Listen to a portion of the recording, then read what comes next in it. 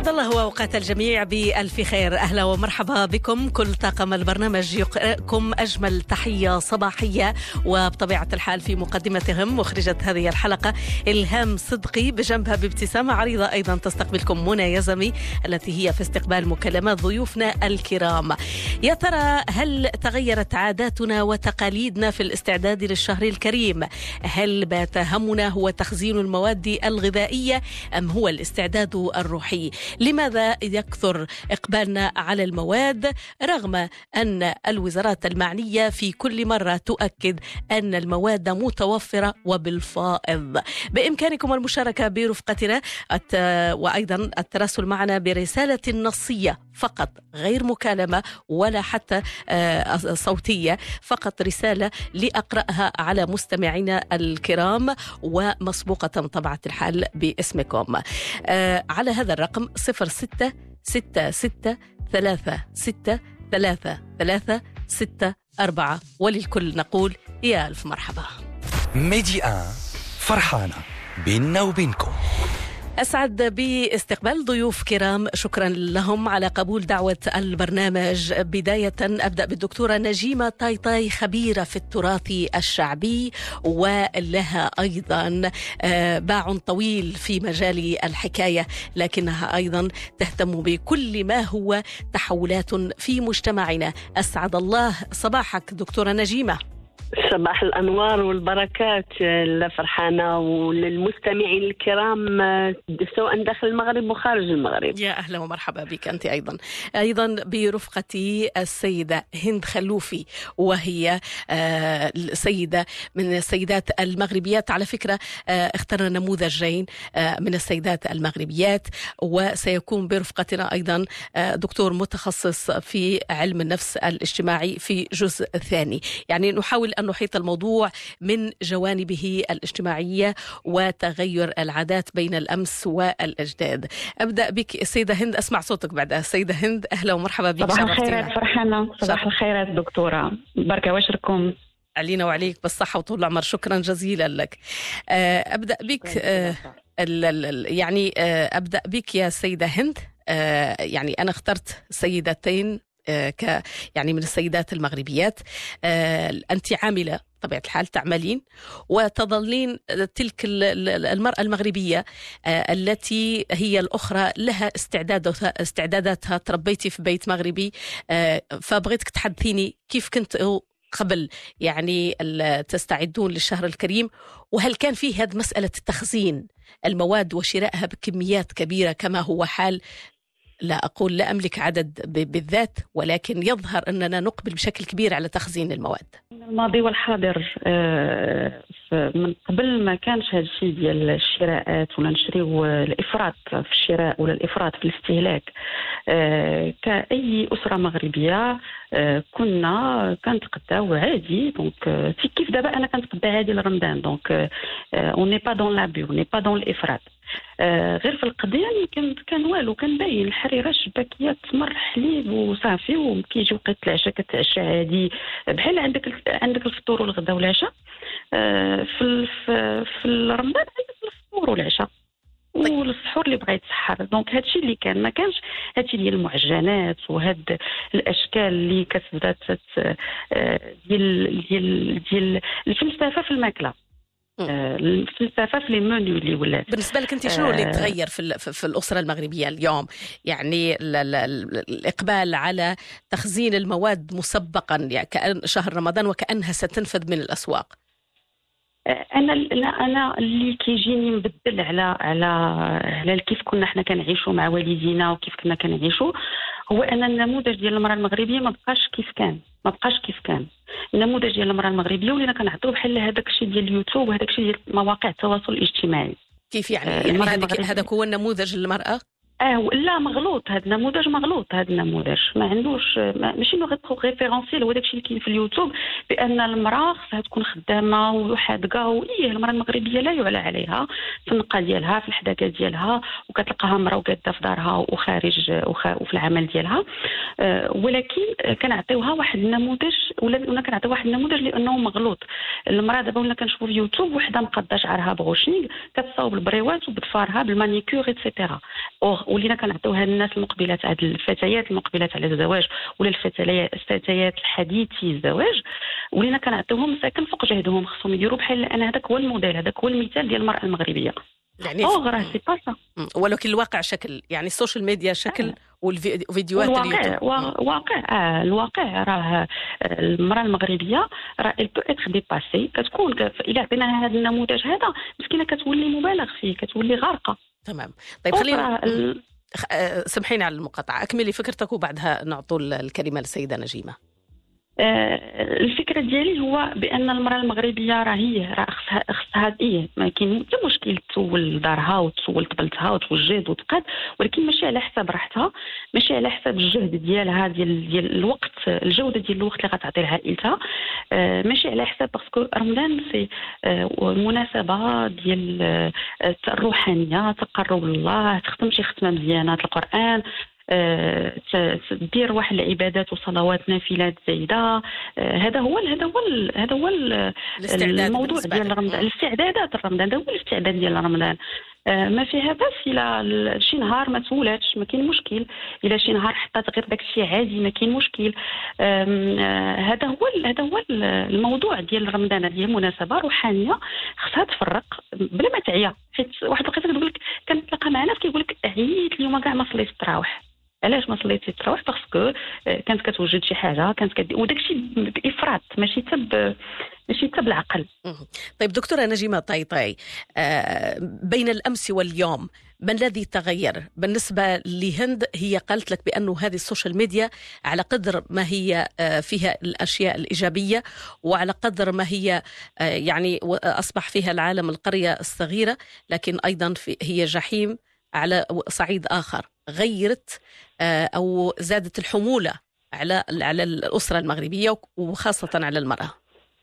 صحيح، تحية خاصة للأخت للهند، ولكن في كلامها كان يعني فكرة أنه ما خصناش نحملون الإنسان ما لا يطاق، وبالتالي أن السوشيال ميديا الشيء إذا زاد عن حده انقلب إلى ضده.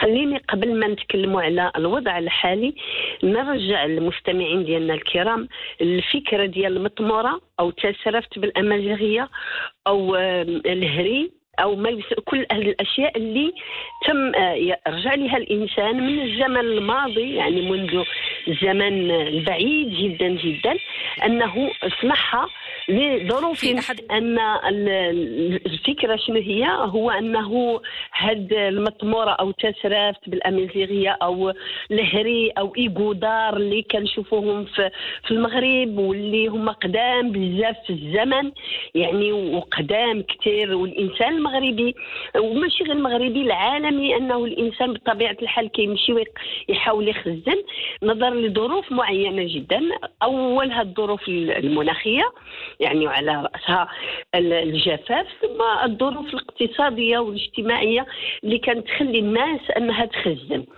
لكن الآن احنا جينا يعني كانت بالنسبة لهم هاد المطمورة هي صمام الأمان بالنسبة لهم، كانوا يخزنوا فيها الحبوب، الزرع، الشعير، وحتى بعض المرات الحيلي وهذا، وكانت واحد النوع من الاشكال. هذه ماشي وقتها باش نتكلموا عليها كيفاش كانت هذه المطموره كتصاوب في اي مكان، وكانت معروفه بزاف في دكاله في مناطق كثيره معروفه في المغرب. لكن للاسف الشديد الان المغرب تحول كبير، يعني وأن أصبح يعني المغاربة مرتبطين في المتخيل الشعبي ديالهم بسيكولوجيكمون، عندهم لافوبي، الخوف من أن واحد النهار ما غاديش يبقى عندهم شي حاجة. فهذا الخوف يجعلهم يصنعوا مطمورة جديدة عندهم في البيت اللي هي الكونجيلاتور أو ما يسمى بالبراد.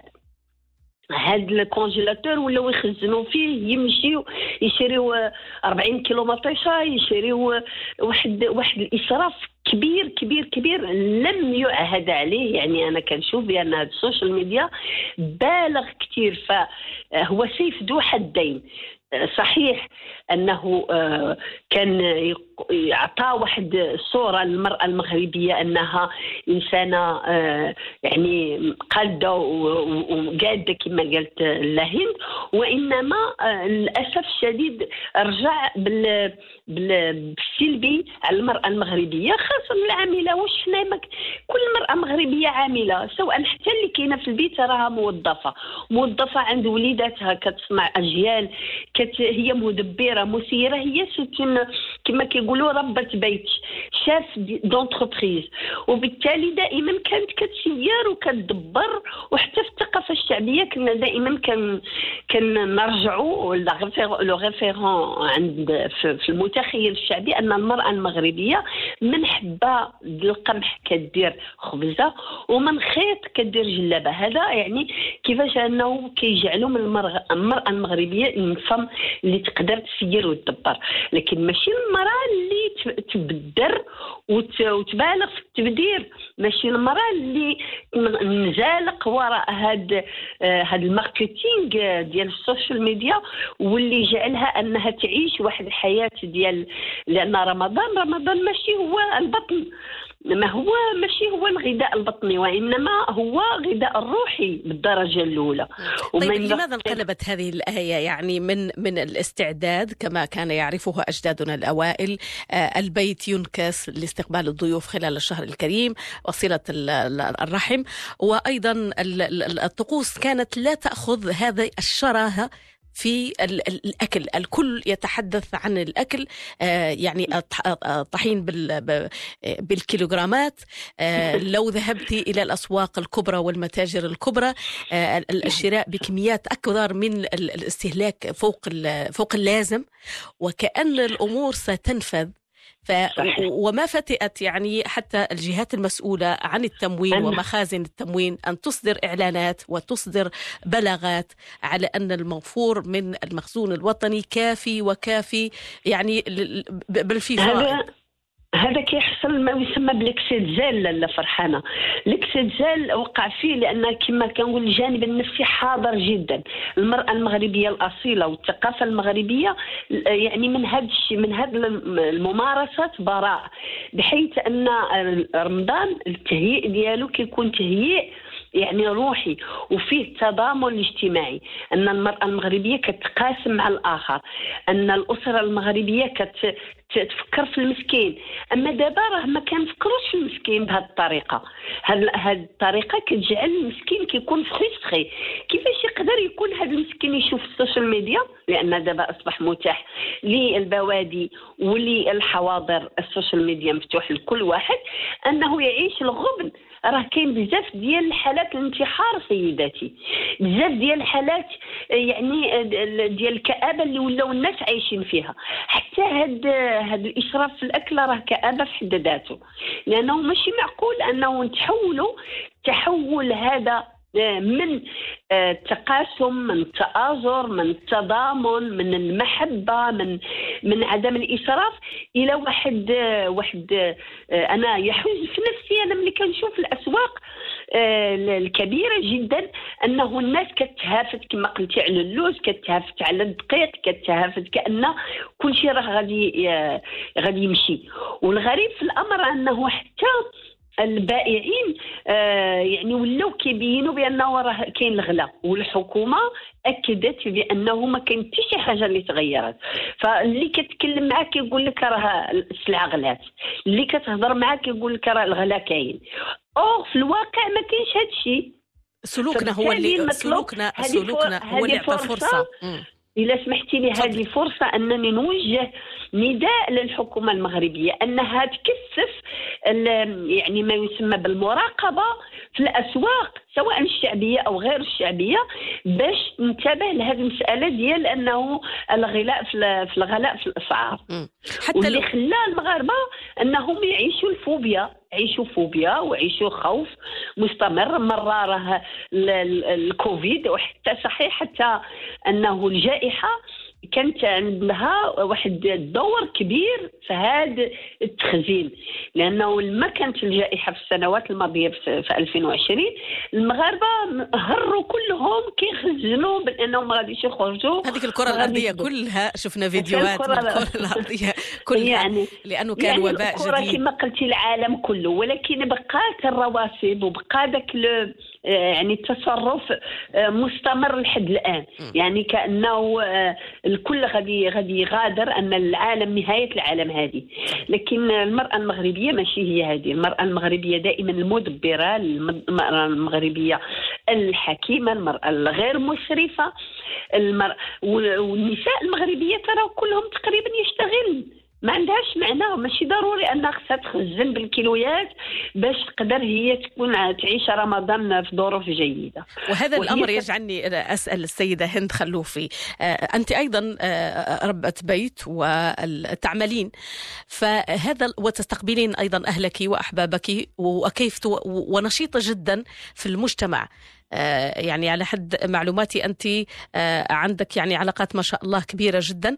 فهل بسبب أنه النساء الآن خاصة الطبقة الموظفة أو التي تشتغل بدوام أنه ما يجعلها تلجأ إلى التخزين وشراء المواد الغذائية بشكل كبير جدا والاستعداد القبلي بسبب العمل وعدم يعني قدرتها على التحضير ما يلزمها في يومها؟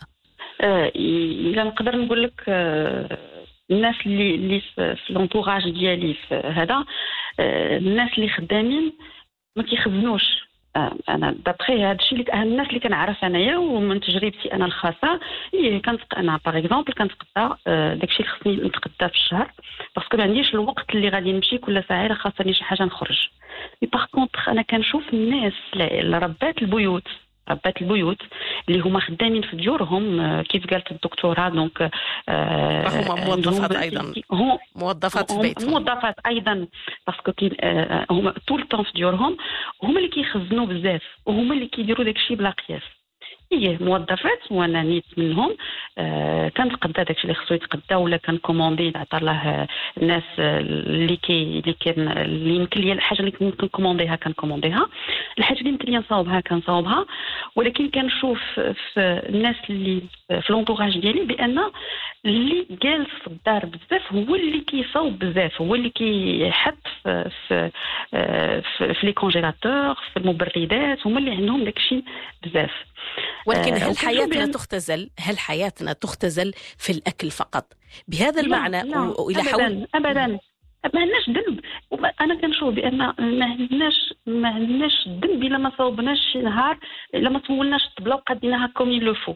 ساشون كذاك كومي لو فو راه كله كيفاش في عقليته المرجعية ديالو في كومي لو فو. ولكن لما تعرض عليا واحدة في اليوتيوب قناة على مائدة وأنا مسكينة ويعني وعلى قدر حالي وعندي وليدات وكيشوفوا اليوتيوب هم أيضا، يعني يحز في نفسي أني نحرمهم هم أيضا، وأضطر وأكلف نفسي حتى أملأ المائدة.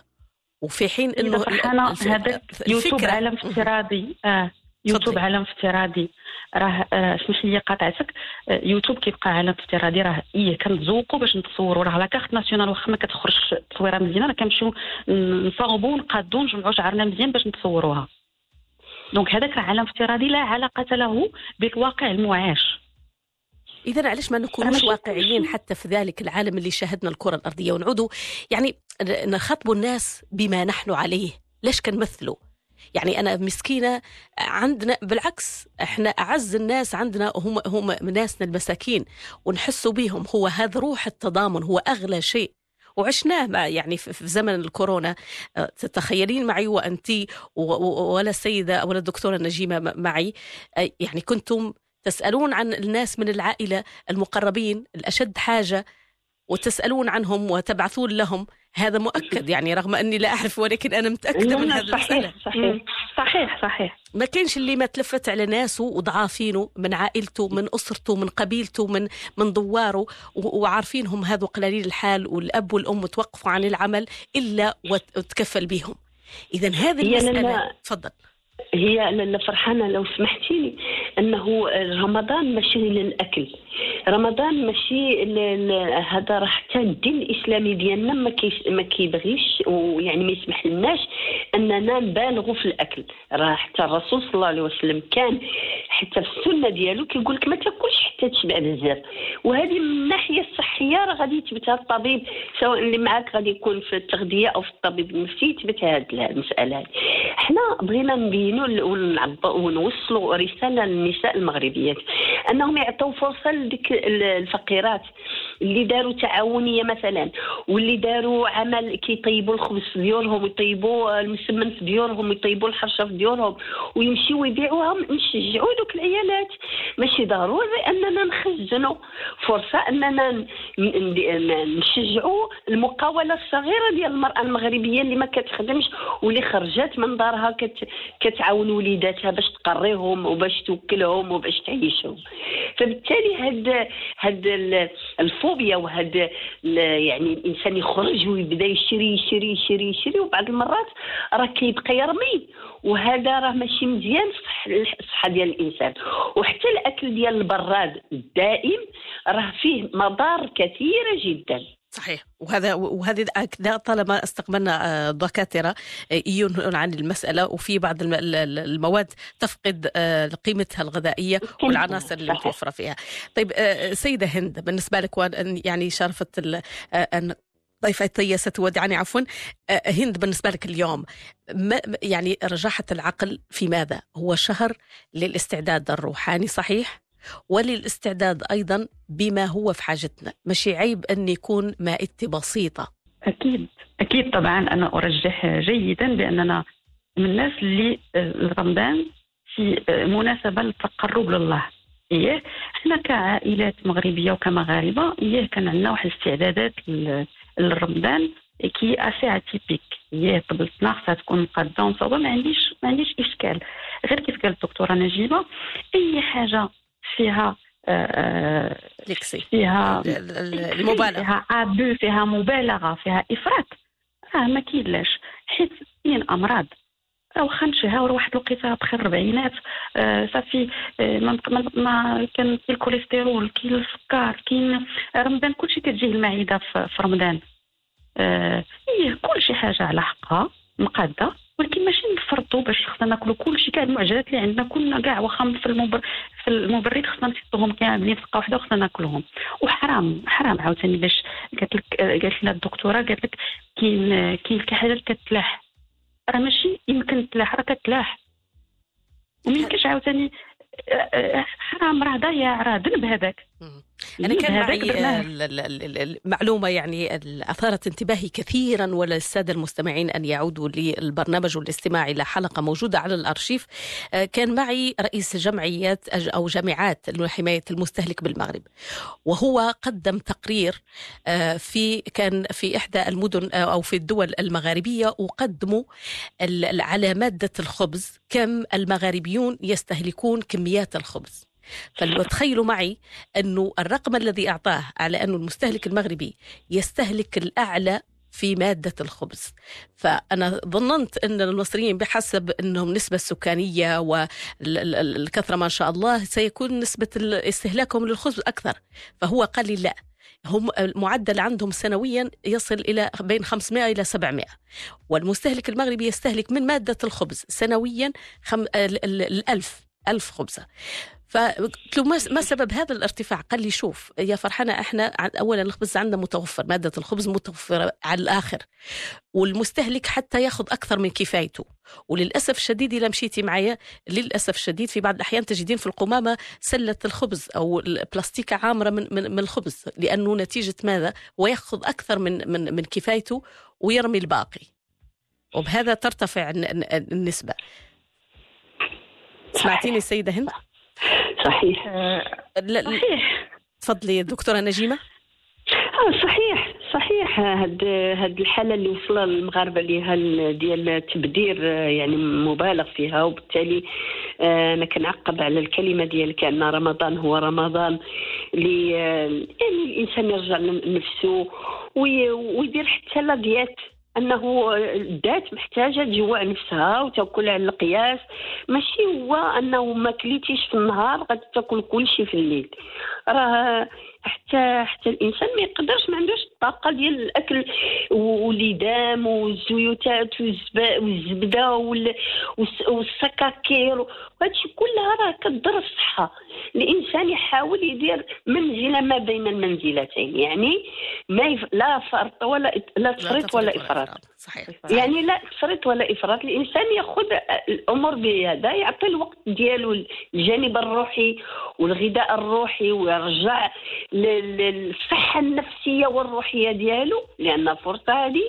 وثاني حتى الغذاء، ماشي يعني احنا كنقولوا للناس جوعوا راسكم ما تاكلوش وديروا الريجيم، لا، غير الانسان ما يبالغش وما يصرفش، ويكون الانسان المغربي الاصيل اللي شفنا جدودنا وشفنا والدينا اللي كبرنا معاهم على واحد طريقة العيش اللي دائما كانت مشرفة. ويحسوا بالآخرين، لأنه في ناس يعني، لأنه هذه هي فلسفة رمضان، هي هذه فلسفته وليست فلسفة الاستهلاك الزائد عن حده.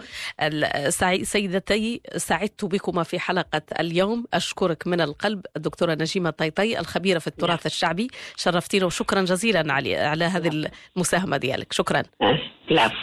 السيدة هند خلوفي، شكرا جزيلا لك. أعلم على أنك تعملين فأخذتك من العمل ديالك، سأتركك في أيدي أمينة. شكرا جزيلا لك.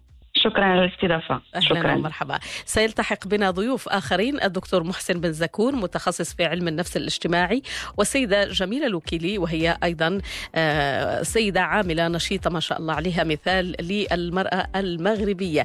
تابعونا بعد رسائلكم، سأسردها على مسامعكم. تابعونا بعد قليل.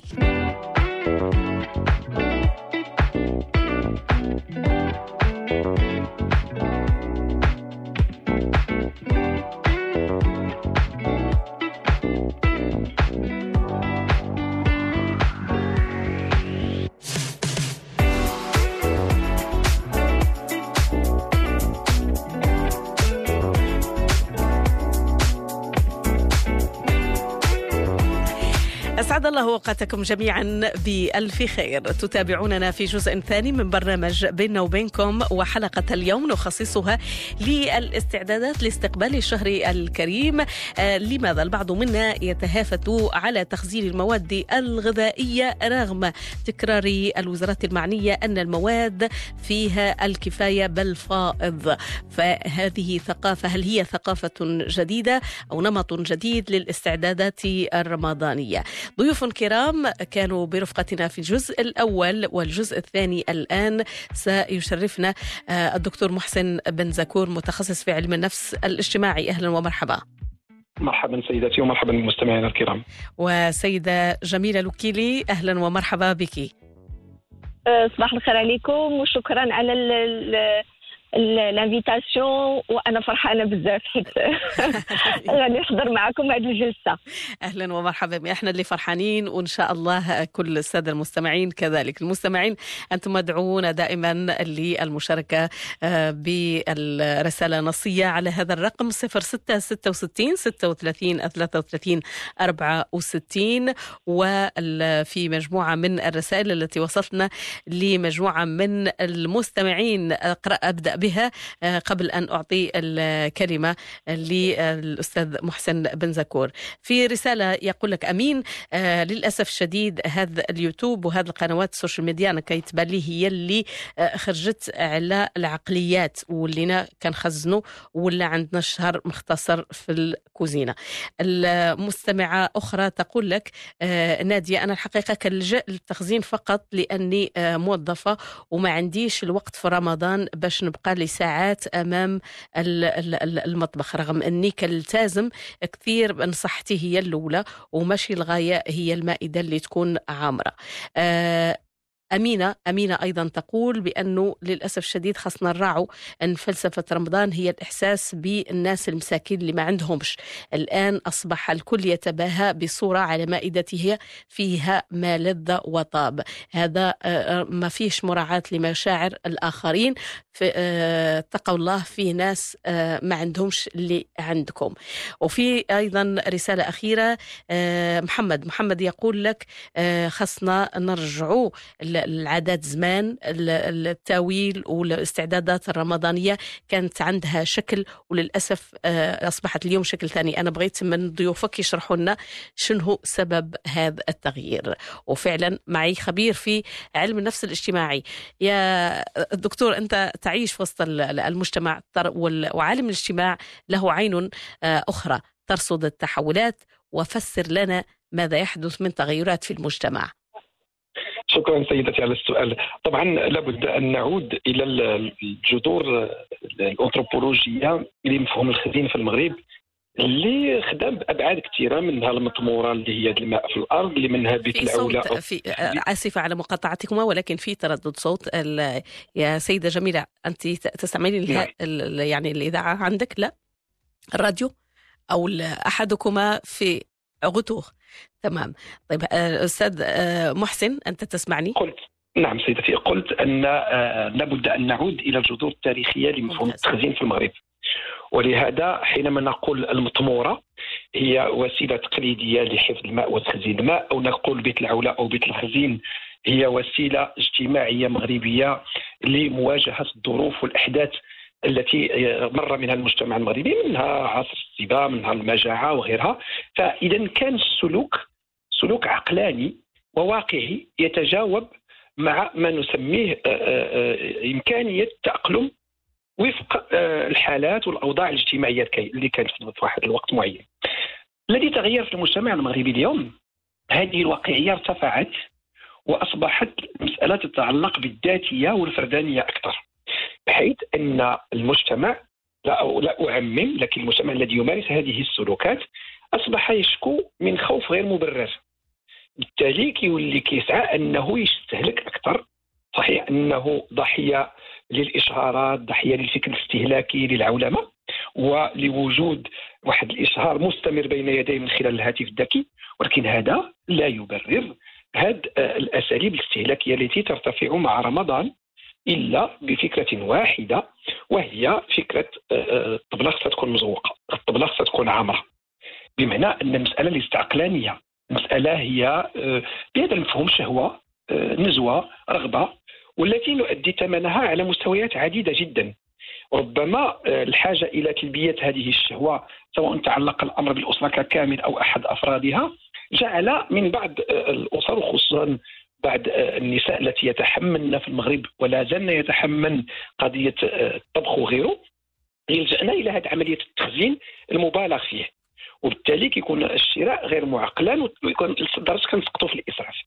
بعد ذلك ماشي غير هذا الشيء اللي كيوقع في رمضانات اللي مروا، اللي الان ربما حتى غتكرر نفس الظاهره، وهو ان الناس كتتباهى وبهذه المائدات وكيتباهوا بهذا التخزين من خلال وسائل التواصل الاجتماعي. اذا كما قلت، انطلقنا من الفكر العقلاني، الفكر المدبر، الفكر الذي يحاول ان يتأقلم مع واقع، الى فكر يتباهى، ليس بفكر، الى نزوات تتباهى، الى شهوات تعبر عنها، إلى وسائل لا أصل لها من الواقع المغربي. وإذا عدنا إلى بعض التصريحات التي جاءت من خلال قراءتكم لبعض الرسائل، طبعا هناك حالات استثناء التي تحتاج إلى التخزين المعقلا، مثل النساء الموظفات التي لا يتوفرن على الوقت في رمضان، خصوصا أننا كنعرفوا بأن بداية العمل من واحد الوقت في الصباح الى حدود الثالثه او الرابعه مساء، ما الوقت بينه وبين المغرب ما كيكونش متوفر، فعادي جدا ان تكون الاشياء مهيئه سابقا. الحمد لله هذا فيه رواج للسوق المغربيه، لما لا، ولربات البيوت، هذا ليس فيه عيب. ولكن نحن نتحدث عن الاشياء التي تتجاوز المنطق العقلي، والاشياء التي تكون فيها هذه الانزلاقات التي تؤثر سلبا لا على الجانب الصحي للفرد، ولكن ايضا الجانب الاقتصادي، بمعنى انه كلما ارتفعت نسبه الاستهلاك كلما ارتفعت الاثمان. ونحن نعرف بان التخزين في اصله هو لكي تتوافق الأسواق ويكون هناك استقرار للأثمنة. فالعكس هو الذي يحدث في رمضان. هي في رمضان، وعلى ذكر الأثمنة في أكثر من مرة يعني يتم، وهذا وزارة الداخلية دائما حسب بلاغاتها مع شهر رمضان الكريم، ولا حتى رئاسة الحكومة سابقا منذ أسابيع قالت بأنها ستضرب بالحديد على كل من يضاربون في الأثمنة خلال الشهر الكريم، بمعنى أنها حتى السلطات تقوم بتقوية الرقابة على مسألة الأثمان. لكن لا يسلم الأمر من وجود مضاربين، ولكن ما الذي يجعل المضاربين يلجؤون إلى هذه السلوكات؟ هي سلوكات المستهلكين، بعض المستهلكين لا نقول، ولكن هذه البعض أو هذه الفئة التي لديها منطق التخزين الغير مبرر. يعني ما معناه أن تشتري مثلا، قد أقول هكذا، يعني 20 كيلو من الطحين، أو 30 لتر من الزيت، أو يعني الحليب، وكأن المتاجر في الفاتح من رمضان ستصبح كلها مغلقة. وهذا هو الذي أسلفته سيدتي حينما قلت بأن الأصل ديال التخزين يطعن فيه لأنه لم يراعي المفهوم الأصيل للتخزين. لأن حينما نتحدث عن التخزين من المفهوم الاجتماعي، هذا لن ينفي عن الحديث عن التخزين من المفهوم الاقتصادي، لأن حينما نتحدث عن الأسر فنحن نتحدث عن ما يقارب أو ما يفوق 7 مليون أسرة، و7 مليون أسرة إذا كان عندها نفس السلوك ديال التخزين، راه السوق المغربية أصبحت بدون نسميه بدون تموين، بدون كفاية. ولهذا سوف تجد مع بداية كل رمضان تحتاج الدولة وتضطر لتقول وتطمئن المجتمع الله يخليكم راه هناك كفاية في المواد. علاش هذه الجملة ما كتأثرش علينا؟ علاش هذه الجملة ما كتحركش فينا المسؤولية؟ لأننا نازلنا نعيش تحت ضغط النزوات والخوف والعواطف والوجدان أكثر مما نعيش وفق التعقل والعقل والفهم الانتماء الاجتماعي، لأن ما كنردوش البال أننا احنا اللي كنزيدوا في الأثمنة من خلال هذا السلوك، احنا اللي كنشجعوا المضاربين من خلال هذا السلوك. طيب سيدة جميلة لوكيلي، وانت يعني من نموذج من الأسر المغربية اللي عاشت بين الأمس واليوم، حدثيني كيف كنتوا في بيتكم وفي منزل العائلة، كيف كانت تجري عندكم الاستعدادات الرمضانية؟ هل الاستعدادات الرمضانية أو الاستعداد الرمضاني هو معناه ما ذكرته سابقا، أن أذهب إلى المتجر وآخذ كل هذه الكيلوغرامات أكثر من كفايتي ولا أفكر في الآخر أو حتى المسكين، في حين أنه فلسفة رمضان هي هذه، أن تكون أولويتنا الأولى أنه بيننا مساكين يحتاجون دعما؟ إلى سمحتي الأخت فرحانة، غادي نبداو أول حاجة يعني ومن بعد غادي نهضروا على كيفاش كانت الطبلة ديالنا ديال زمان، ديال حتى السبعينات والثمانينات حتى الآخر الثمانينات، وكيفاش ولات اليوم. خصنا نعرفوا أول حاجة أن 30% من المنتوجات الغذائية على الصعيد الكرة الأرضية إما كيضيع وإما يبدر. هذا رقم اللي عطيه المنظمة العالمية للتغذية. نأتي الآن ونحلل وضعية المغرب ومعاشنا اليومي أو الرمضاني، بما أننا لا توجد عندنا إحصائيات. طبعا احنا ما كنعموش، دائما كاينين الناس اللي عندهم واحد التوعية، عندهم واحد يعني واعيين بلي زونجو، ماشي غير بوبولير او نيفو دو المغرب، ولا لي زونجو مونديو de la surconsommation، يعني التفريط في الاستهلاك. إذا عندنا واحد الطبقة ثرية التي فقدت كل الموازين والتي لا تبالي بمصروفها اليومي وغير كتشري وما كتعرفش حتى القمامة ديالها اشنو مرمي فيها واشنو ما مرميش فيها، واللي كنلقاوها ماشي كتبدل غير الاكل، كيبدلوا الماء، حيت كنلقاو ان العساسة ديالهم كيشطبوا بالتيو ديال الماء اتسيتيرا اتسيتيرا اتسيتيرا.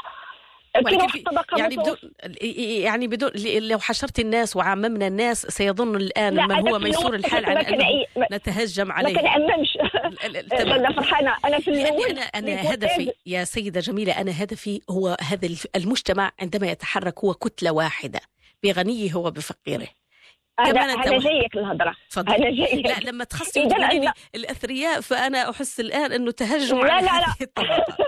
أنا قلت لك ما كنعممش. كاينين الأثرياء اللي عارفين شنو كيديروا، لأن حتى الأكل ما بقاش عنده أهمية في كلامهم اليومي. فهمتيني؟ كاينين الأثرياء اللي واقع زعما عارفين وفاهمين وكيتعاملوا مع العالم كوحدة، ماشي مجموعة أشخاص.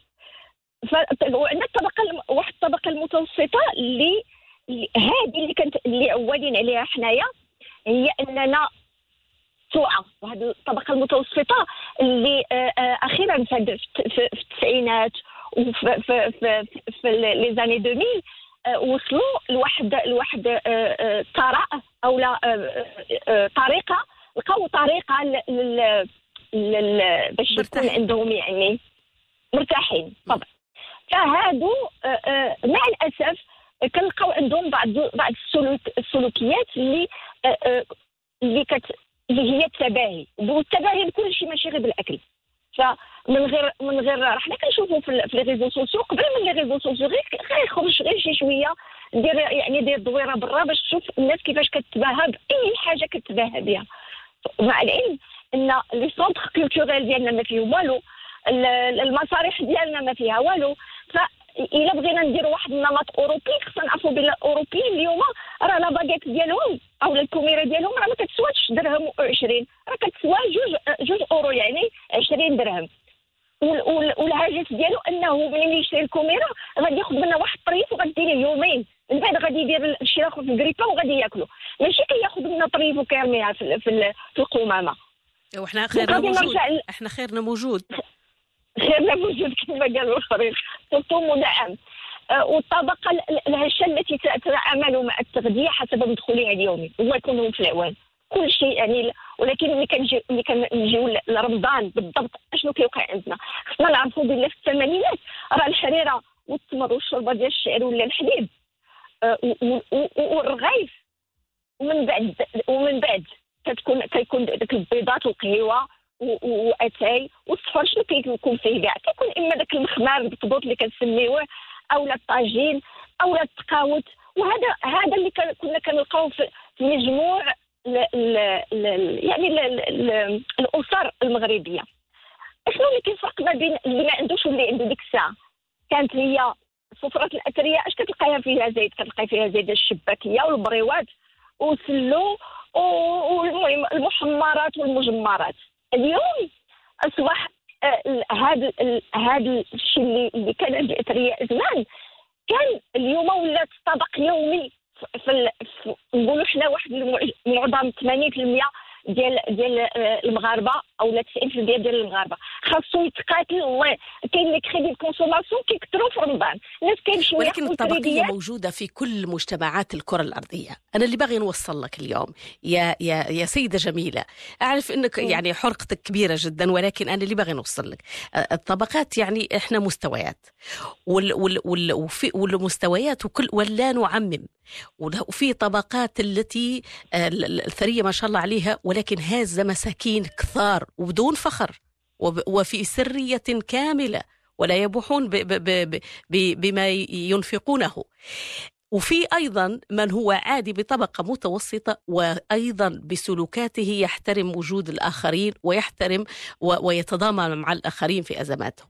يعني حتى بين البسطاء، أتكلم عن البسطاء جدا، يعني هو تلقاه مسكين ولما تحلي عليه ضيفة يقدم لك ما عنده، يعني ما حتى تحشمنتي وتقولي وأنا طرحت عليه العار وهو مسكين وأنا عارفة عنه مدخوله على قد الحال.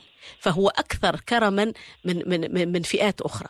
يعني هي المشكلة في كل طبقة فيها الصالح وفيها الطالح، ما هيش مشكلة الطبقات. حنا من الأول كنقولوا ملي كنقول طبقات هي فئات، كنقول بالله ما كنعموش. في الأول قلت واحد الكلمة مهمة، قلت لكم ما كنعموش. الناس مغاربة الحمد لله يعني وعاو بلي زونجو تاع رمضان. فرمضان هو يعني شنو هي الموعدة من رمضان أو الفلسفة من رمضان. والصوم شنو هو؟ الصوم هو هو ديجا في الدين ديالنا يعني عنده السلوكيات ديالو، عنده السلوكيات ديالو وعنده المنافع ديالو هي العبادات. فالقرآن كيجبد لنا رمضان كعبادة، ولكن كاينين حتى رمضان المفهوم ديالو العلمي هو اننا نحيدوا نصفيو الاجسام ديالنا من السموم اللي كناكلوا العام كامل تماما، لانه صوموا تصحوا. فهو ربط بين المساله الصحيه، لكن المفهوم تحول عند البعض منا الى انه رمضان يعني المطبخ في تخزين اكثر من اللازم. لا رمضان 15 يوم كنوجدوا ليه ونوجدوا غير الاكل. رمضان 15 يوم حنا كنوجدوا ليه. طيب خلينا نشاركوا معنا الأستاذ محسن بالزكور. أستاذ محسن أنت معي؟ أستاذ محسن أنا لا أسمعك. أنت معي؟ تمام. نعم معك سيدتي. نعم. أرجو أن تتفاعل مع السيدة جميلة الوكيلي. لا أي مستوى، هناك مستويات عديدة. على المستوى يعني أن المسألة الطبقية هذه بغيتك تشرحها لي، لأن هي تحدثت باستفاضة في حين أنه الناس يعني في كل طبقة أو فئة اجتماعية هناك الصالح وهناك الطالح، حتى لا نعمم يعني. وفي مسألة هو من يتصدق أو من يحسن للناس، ما هواش قصر على اللي عنده واللي ما عندوش، بل أحيانا حتى اللي ما عندوش وفي نظرنا نحن هو فقير الحال، لكن تجد لديه من الكرم ولديه من الإحساس بحوج الآخر اللي أدنى منه. إذا ملي كنتحدثوا على المفهوم الطبقية واللي هو مفهوم ديال كارل ماركس لبناء بعد اقتصادي في تدبير السياسة العامة، كان الهدف منه هو إعادة التوازن لما نسميه توزيع الثروة. هذا السياق يمكن أن تكون هناك آثار على السلوك الإنساني، ولكن ليس هذا البعد وحده كافي لفهم السلوك الإنساني اليوم. كاين هذا البعد لا ننكره، ولكن نحن نتحدث في أبعاد اجتماعية نفسية محضة حسب اختصاصي. بمعنى آخر أن الأسرة كيفما كانت انتماؤها الطبقي، كيفما كان مستواها المادي، كيفما كان مستواها المعرفي، تستطيع أن تدرك ما معنى تدبير المؤونة، يعني كيفاش تصرف في المصروف ديالها. هذا هو الذي نقصده، سواء كانت ذات مستوى دخل هش أو مستوى دخل عالي جدا، لأن كلاهما له نفس المقاربة، الفارق هو في الدخل. إذا ملي كنحددوا هذه المقاربة وكندركوها وكنعرفوا كيف الدخل مع الاستهلاك، أنذاك كيكون عندنا واحد النوع من التعقل اللي أشرت إليه سلفا. الإشكال فين كيوقع؟ الإشكال كيوقع هو من ما كيعرفش الإنسان يتصرف وهشنو كيوقع على المستوى الطبقات الهشة، وهو أنها تتحمل تبعات رمضان فيما بعد بالكريدي، أو كتولي كتشكل نزاعات داخل الأسرة كما كنقولوا بالدارجة الدباز، أو كيولي واحد النوع على المستوى الطبي، وهذا كيشيروا له مجموعة من الأطباء ارتفاع الاضطرابات على المستوى الهضمي أو اضطراب في النوم. إذا الإشكال كله هو لا يتعلق فقط بالجانب الاقتصادي، وهذا لا أنكره وأقوله وأكرره، لكن نتعلق اليوم بمسألة التخزين والاستهلاك المسرف بدون تعقل. فيما يخص الشق الثاني على قضية الفكر التضامني والفكر التكافلي، كل حسب مستواه. إذن هو الإشكال شنو هو؟ حتى اللي عنده ما كيبغيش يعطي شنو نقولوا عليه، واللي ما عندوش وكيبغي يعطي شنو نقولوا عليه. واش نقولوا على الأول أنه شحيح أم نقول على الثاني أنه أحمق؟ أبدا، كل يعطي وفق مفهوم القدرة الشرائية ديالو، قدرة الدخل ديالو وقدرة التوفير ديالو. يعني يقدر يخرج غير في هذه الحريرة فيها تضامن، والآخر يقدر يمون أسرة كلها فيها فكرة تضامن. إذا هذا ماشي إشكال. الإشكال عندنا واللي نرجع نعيد من جديد الحديث حول مفهوم التخزين بمفهوم الخوف، وهو اللي كنحاربه الآن. لأن الخوف المفضي إلى السلوك الغير المعقلن هو اللي كيكون أساس هذه الظاهرة. البعد الثاني من الناحية النفسية ليس فقط الخوف، وهو اللي شرط له في البداية، وهو حب التظاهر باش يصور راسو في وسائل التواصل الاجتماعي الطاولة ديالو ملأة. البعد الثالث هو في التقاليد الاجتماعية الأسرية المغربية، أن الواحد ما كيرضاش الطبلة ديالو تكون خاوية، لأن في ذاك اللحظة كيقارن راسو بطبلة الآخرين. هذا أيضا مدعاة من مداعي الإسراف في التخزين. ولماذا نقارن؟ هو المشكل في هذه المقارنة التي لا طائل منها. يعني إن الله لا يكلف نفسه وسعها إلا وسعها. هذه الإشكالية هو أن لماذا عندنا هذه الاعتبارية؟ لا أنا غادي نتحشم، ما الذي حشمك؟ كنت الناس عارفين راتبك وعارفين راتب زوجك وعارفين كل البروقاطة اللي هم. بالعكس. جميل. تفضل. هنا لا فرحانة، عندنا كنتحدثوا على إشكالات إنسانية كبرى، يعني لا تتعلق فقط بالاستهلاك وبرمضان. فكرة المقارنة هي ربما إذا كانت على مستوى المفهوم الإيجابي التي تفضي إلى الطموح وتحسين الظروف العيش والمعرفة والعلاقات، فهذا شيء جميل. لكن الخطورة حينما يكون هذه المقارنة إحساس بالنقص، وبالتالي إحساس بالنقص يفضي إلى السلوك الغير الإيجابي اللي هو أنت تفوق مصاريفك إمكاناتك. إذن هي مسألة تعقل ومسألة دراية ومسألة حكمة، لأن المشكل فينا هو طرفين معا المسؤولان في الأسرة كلاهما بالدارجة، واسمحوا لي نعتذر على هذا الناس اللي كيديروا هذا الشيء، كلاهما يغيب عقله. فهذه اللحظة هذه ديال المقارنة، لا اللي كيشري ولا اللي كيستجب ويصوب ويقاد، كلاهما لم يأخذ مسافة زمنية لإدراك مدى خطورة السلوك الذي يقومون به. العنصر اللي ما خصناش نغفلوا له هو أن سأضطر لمقاطعتك لأن المخرجة ستقطع علي وعليك. تفضل. ثانية وقت هنا السلوك حينما يشاهد الأطفال يقومون بنفس الفعل حينما يتحملون المسؤولية، يعني ونستنسخ التجربة في أجيال. نتمنى أن نكونوا واقعيين ونعيشوا على قد حالنا. هذه الكلمة معبرة جدا، فاللي باغي يفتخر بيا وأنا على قد حالي، واللي باغي يعتقد على أني لست في مستواه فهو يعني هناني كيف نقولوا احنا بالحسانية. تحية لك يا دكتور محسن بن زكور المتخصص في علم النفس الاجتماعي، حياك الله، شرفتني. حياك الله سيداتي. أهلا ومرحبا. رمضان مبارك للجميع إن شاء الله. السيدة جميلة الوكيلي، شرفتيني في حلقة اليوم. شكرا لله. شكرا. تبارك الله عليك. الله يبارك فيك. شكرا. سادة المستمعين من القلب، شكرا لوفائكم وحسن استماعكم.